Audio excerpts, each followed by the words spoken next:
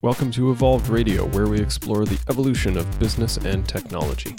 Today I'm joined by Luis Tirado, the CEO of Ook Enterprises. Luis is well recognized in the Mac consulting space as he's a frequent speaker in industry events like Mac Tech Bootcamp. Luis currently runs a managed service provider in Vancouver with his partner. Today we chat about the managed service space and consulting space, the different forms and flavors that exist in the industry, and some of the trends we're seeing in the market. Hope you enjoy it, and here we go. Welcome to Evolved Radio. I'm your host, Todd Kane. Today we're speaking with Luis Tirado of Ook Enterprises. Welcome, Luis. Thanks so much, Todd. It's a pleasure to be here. Always great to get the chance to chat with you and spill the beans on the stuff that we're working on. Cool. So if you'd like, maybe just give us a quick background on Ook, who you guys are and what you do. For sure. Yeah, Ook Enterprises is a small business managed services provider and consulting firm, and we're coming up on our 10th year actually in a month or so, and so it's been a good run. I originally started the consultancy in 2006, as most people do, doing a little bit of home user consulting and such, and that sort of made its way into business consulting and eventually exclusively into business consulting. I had an acquisition in 2011. I went to work for a larger firm, which is where you and I met, and after that, I went back out on my own and have been doing my thing ever since.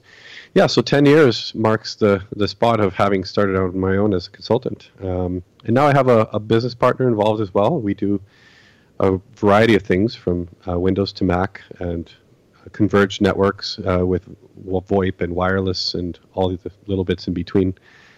I have a little software as a service product called Monkeybox as well, which we built to provide password sharing and documentation for our consulting firm and to share with our clients. So I think most people are probably familiar with managed services, but just if we can get a bit of background on sort of what managed services is and why businesses would use a service like that.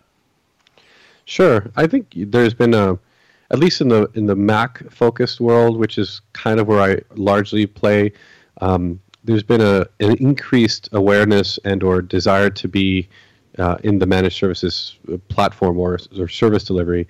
And so I think as a result, I've seen people sort of try a few different things or methodologies that could all fall under the managed services umbrella. Some people provide sort of a fixed monthly cost to the client to provide a certain scope of services. Others are sort of piecemealing that a little bit and provide different little plans where people can select what they want. You know, they want computer support, but not this. They want server support, but not computer support. So there's a varying degree of different kinds of services available. The way we try to deliver the service is all inclusive in the sense that when we work with clients, we're typically working with small businesses, and we're looking after the whole thing for them. We're looking after their network, their servers, their Wi-Fi, their desktop support, and every little bit in between, including sometimes providing support or coverage for stakeholders' computers at home or their personal devices and mobile devices and such.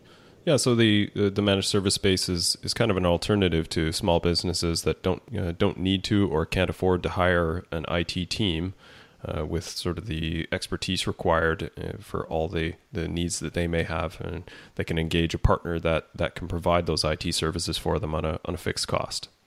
Absolutely. And I think a lot of businesses that are starting to grow find themselves right in the middle of a situation where, yeah, the outsourced cost is a lot more attractive, but not only for the cost, it's also for the ability to get a certain level of skill of people available to them at that price. Because, you know, if you hire somebody, you're just hiring the one person, and that even comes at a twice or three times the cost of an outsourced provider that potentially has a larger team of people available to the customer. So, yeah, definitely a lot of value in having that kind of service available to them. Yeah, right on. You recently posted an article, wrote a bit about the value of managed services and sort of the cost structure. And I see this as kind of twofold. As one, understanding the client end, sort of where the value is being placed and helping them to understand your cost of business and why you would charge sort of what you do for your services, but also it acts as a reflection point for people that are running managed services businesses, and making sure that they actually understand their cost of goods so that they can value themselves appropriately and be able to charge appropriate rates in order to cover their costs and still make a profit. Yeah, I think the big conversation topic around this is that the delivery of managed services relies heavily on the platform that you build underneath it to leverage your time, to leverage your services, and essentially be able to capitalize on every effort that you do. So if you need to do something at a client and you can leverage your management tool to quickly deploy that without a lot of man hours of effort to do so, then you're really, really taking advantage of your time, and you're able to service more clients, and ultimately that's what drives your profit. But the article was largely focused on that component. There was, interestingly enough, on the LinkedIn post of the article, somebody commented that I sort of had missed the boat on discussing, what the value to the client is, and I didn't have that focus in the article, and so I kind of mentioned that. But there is the flip side of the client needs to understand what the value is to them. And while that could translate into, hey, we are spending 20 hours on this person's salary per month trying to do IT stuff, and if we could remove those 20 hours of IT work to give to somebody else, that's worth it for us to have that person actually working on our business instead, then that makes sense. But still, the customer needs to understand, especially in the transition of moving from a provider that's delivering an hourly based service, a X dollars equals a certain amount of time provided by the service provider, to getting essentially a sort of value based service delivery, which is, hey, we're going to charge you this amount of money per month, and here's everything we do for you. And it's no longer predicated on those hours. So that's been my focus of our managed service delivery, is to remove ourselves from the hourly calculation of time spent on the customer. And so it proves to be tricky because it's really hard to make that psychological shift away from $100 or $150 equals 1 hour of time, and more so for the customer. And so understanding what the value of the platform is lets you sort of put a price on that monthly service agreement without having to necessarily calculate hours just yet. I see it as an interesting contradiction for the psychology of the business operator, the people that are kind of redlining and really reviewing the cost of an outsourced provider on an hourly basis, and they want to be able to justify each hour of work for each dollar paid. When if they had an internal IT organization, certainly their staff, a lot of people and business operators are so fixated on bums and seats means productivity, and it really isn't the truth. Yet somehow outsourced providers are held to a higher standard. So I think it is you hit on sort of the right point on that, is that it's a psychological barrier that really doesn't apply to the internal resources of the organization, when in a lot of cases they probably are providing more benefit for the work that they're doing, because they know that there is that scrutiny and that level of accountability that has to be driven from a value perspective. Yeah, and I think there's a certain amount of work as a service provider that we can do with a prospect to try and get them to understand that value and that service delivery, that's sort of the removed from the hourly price kind of thing. But when they don't yet really make that shift or don't understand that delivery model, it's really tough for us to ultimately win that deal, simply because we can never get to the comfortable spot of not always having to justify everything we're doing or everything we're charging. And that's ultimately not what we want. But there are also the flip side scenarios of customers that immediately see the value of, they get to not spend any time of their own trying to figure out IT things, and they are focused on building their own business. They are focused on being proactive and working with experts and having the right people for the job. And so those people all of a sudden see the value of having a fixed cost to deal with all that and more, because they realize that there are projects and initiatives and strategy and things that will come along that are all part of the service delivery. And so they're really looking beyond the hourly rate or beyond the immediate concerns or immediate problems, and they're being more of a visionary in their own business. And those are the types of customers we try to connect with to provide service to.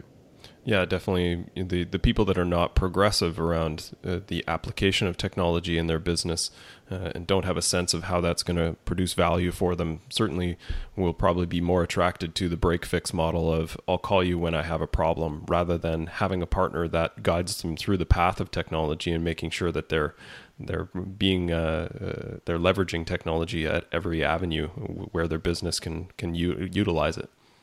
Absolutely. And I will clarify that I don't think either model is the right model or the wrong model.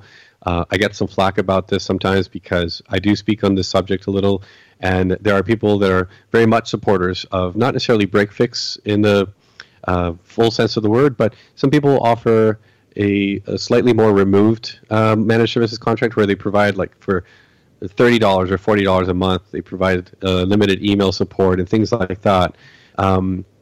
But my point is, every customer should be entitled to get some help however they need it. And for some, it's just the break fix is we don't need somebody to provide service all the time because we have limited things that go wrong. And in smaller environments, that is usually the case. There are a few things that need to have this sort of large or long-term vision of IT, and or they're not necessarily growing their business, and they just need somebody to help with the occasional requirements of stuff that's beyond their knowledge scope or things like that. And there are consultants as well who are not interested in the commitment required to provide a platform and a managed service delivery, and they just want to be able to do a little bit of IT here and there and not have to be able to turn off their phone. And that's a big differentiator in the provider side as well. Yeah, that's a really good point, that the smaller businesses or sort of the businesses that don't require as much oversight or whatever the case may be, there's different folks for different applications within the technology space. It's an important point. One of the things that I certainly see in larger organizations is, I think, the part that often gets missed in the disconnect between a fixed monthly cost versus an hourly basis is the risk applied to the business if you're doing hourly. Because if in the event that something goes horribly wrong and there's a security breach or a server falls over and dies, and there's a ton of work that then goes into that operator now ends up with a pretty hefty bill at the end of the month for all the work that's gone into that issue. And I've seen this in the past through the work that I've done, where we've had a team of 3 people working close to 22 hours a day for 2 days, and that cost does not get passed on to the operator in most cases if they're under a managed service agreement. So people don't like to hear or talk about the insurance model, but there is some application to that there is a bit of that shared risk. So you can take on the risk of having a predictive cost, or you can sort of wear that risk and have a lower cost per month if you're getting that service more on an hourly basis. Yeah, I think you've touched on a subject that is an interesting, also psychological topic, and it's that idea of insurance. It's such a negative connotation with insurance and insurance salesmen. And there's this whole history of insurance that people tend to either subscribe to or not at all. And so I find that whenever I've had that conversation in those terms of like, hey, this service is like having insurance for your business, it can go either south right away, or it can really sound a bell with the operator in the sense that, okay, now they understand that they're really, it's a risk mitigation factor, and it protects their overhead should something go terribly wrong. And those who understand a little bit about technology understand that things can go terribly wrong. And so, yeah, it's an interesting conversation to have when it comes up in that context. And it's a difficult one to have as well. I never like bringing up the whole insurance terminology. So it's tricky to find creative ways around that. Yeah. What are I guess in that, what are some of the terms that you tend to utilize to affect sort of the same idea or relay that message to people? I think it ends up being just a drawn-out conversation where we spend some time with the customer, understanding what their typical day looks like, and helping them understand what the actual pitfalls of something in their network going down that is a critical tool or a line of business application. Take, for instance, a retail customer that has a server with their point-of-sale application. once they think sometimes the misinformation that customers have is really what's at fault, because it's not just replacing the server and installing the application again. There's a number of things that potentially can go wrong and extend the downtime to 2 or 3 days. Getting parts for the server, or even it happens on a Friday night, then you can't buy anything until Monday. And so you'll start to look at all these components and make it sure the customer understands what the actual downtime of a potential failure is. And they start to understand, okay, well, I'm not comfortable with having more than 4 hours of downtime with our retail point of sale application. Okay, well, if you are not comfortable with 4 hours or more of downtime, then we need to deploy the systems this way to achieve that uptime that you want. Are you comfortable with the cost of doing that? And so ultimately, I try to give them the power of making the decision of, hey, we want to protect our downtime by doing this, which has been recommended to us, as opposed to this sort of black box recommendation of doing something the way we say, but not really giving them the opportunity to understand why. So I think it's not so much replacing the terminology as much as it is just going through the process of helping the customer understand their risk and giving them the opportunity to be a part of the decision as to how to resolve that risk. But it requires ultimately knowing really well what's going to happen should there be a failure, should there be a hard drive that goes out, or a server that has a logic board failure, or what have you. Yeah, that's a really great approach to talk about the risk to the business and downtime, both from a lost productivity. So, a number of computers are offline because, a network switch has failed and everyone's sitting on their hands. What's the impact to the business, and the risk of outage and lost income? That can be an interesting conversation once you put to sort of highlight the risk to the operations of the business. If people see that, the other piece that I see is really interesting way to view this is risk around the business can be viewed in a different fashion. And people will often have this conversation where they say, well, give me 5 nines. I want 99.9999 uptime. And you're like, okay, well, we can build that out. This is what it's going to look like. This is what it's going to cost. And they often see shock on their faces. They realize how much that could cost. And they're like, well, maybe 2 nines is okay. Right. And it's it's an interesting perspective that that this is a spectrum, right? And you have to figure out your comfort of risk within that spectrum. You can go down the rabbit hole on redundancy and backup plans and however you want to manage the risk around that system. But ultimately, is that worth the cost to the business? Or, can you have some basic measures in place to limit your downtime, but not have to go overboard and spend an unnecessary amount of money relative to the risk to your business? Yeah, I agreed, and I see that happen too.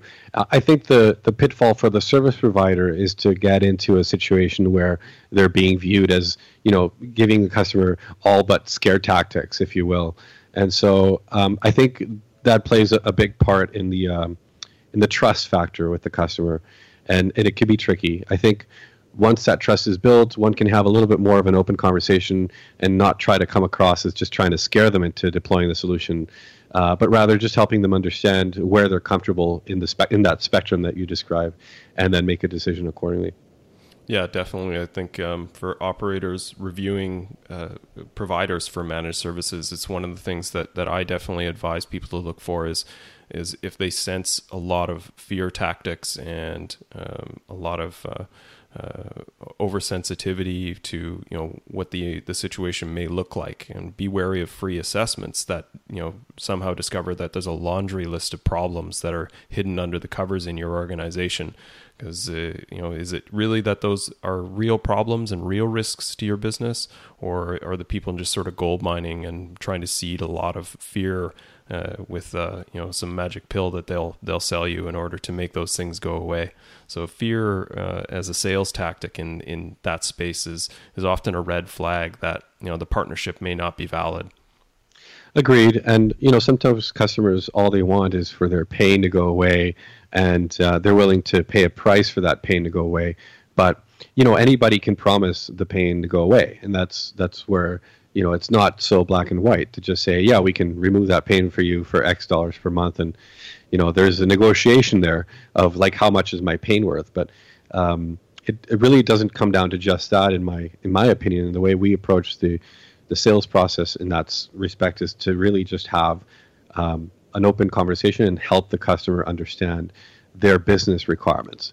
It's really not so much about the technology, because I try on purpose not to make the conversation steer in the direction of technical jargon, because that's where we lose them immediately.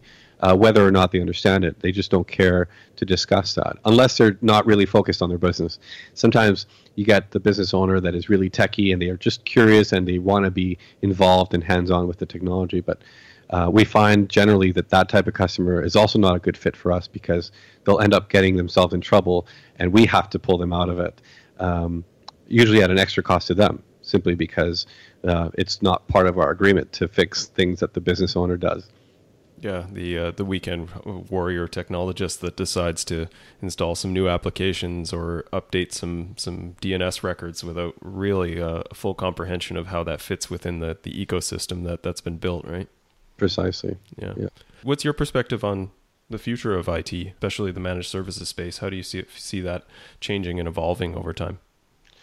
I think it's a slow-moving vehicle. There's certainly a big trend at the moment where people are removing sort of the reliance on big systems that are deployed on premises in their network and such, and that is growing. But that's also very vertical dependent, and I think there are many business types that can't make a switch like that because the way they work does not support that model, the cloud model or what have you.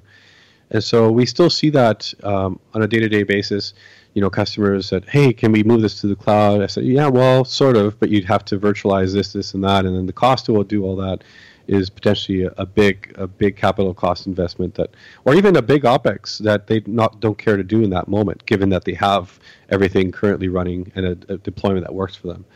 And so it's sort of it's a cycle, I guess, and unless the customer is planning for it long term, it's really hard to see anybody make an instant switch from having systems on the network to not having systems on the network.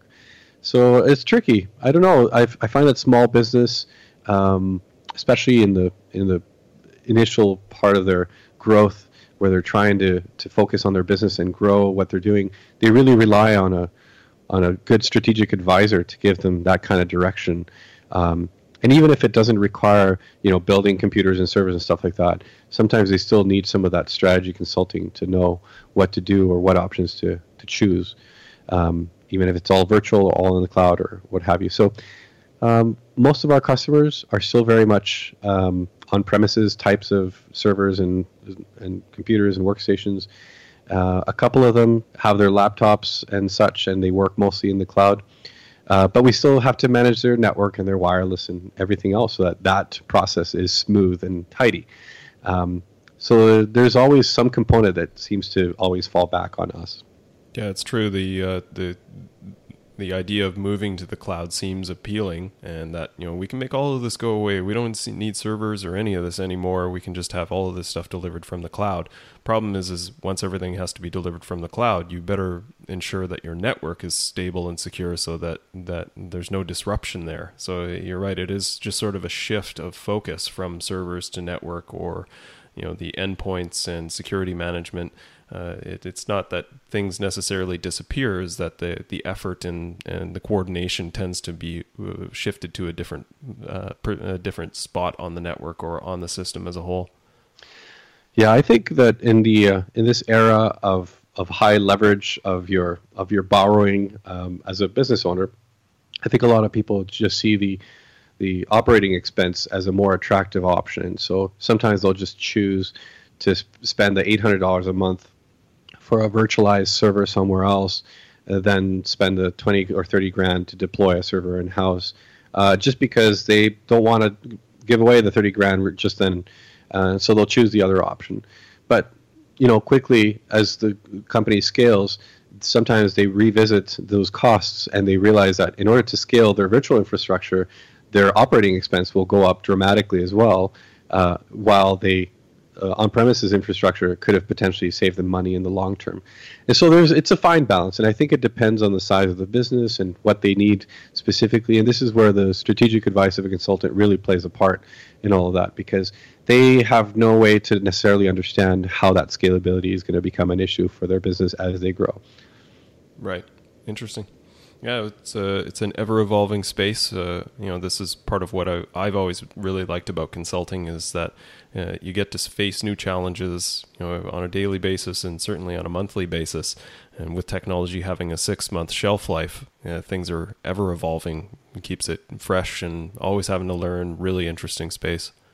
Yeah, absolutely. Generally speaking, though, like going back to the managed services delivery. A lot of customers sometimes don't realize that part of our service delivery is to provide them all that strategic meetings and conversations around what changes they might want to make going forward, and whether a long-term strategy would be to move to the cloud or not. And so a lot of the challenge in providing the managed service delivery is educating the customer on what we can do for them.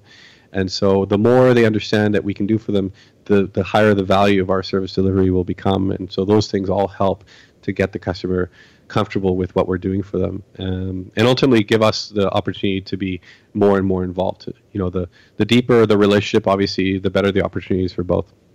Yeah, certainly. I've heard conversations with people lately. Someone suggested that all companies are tech companies.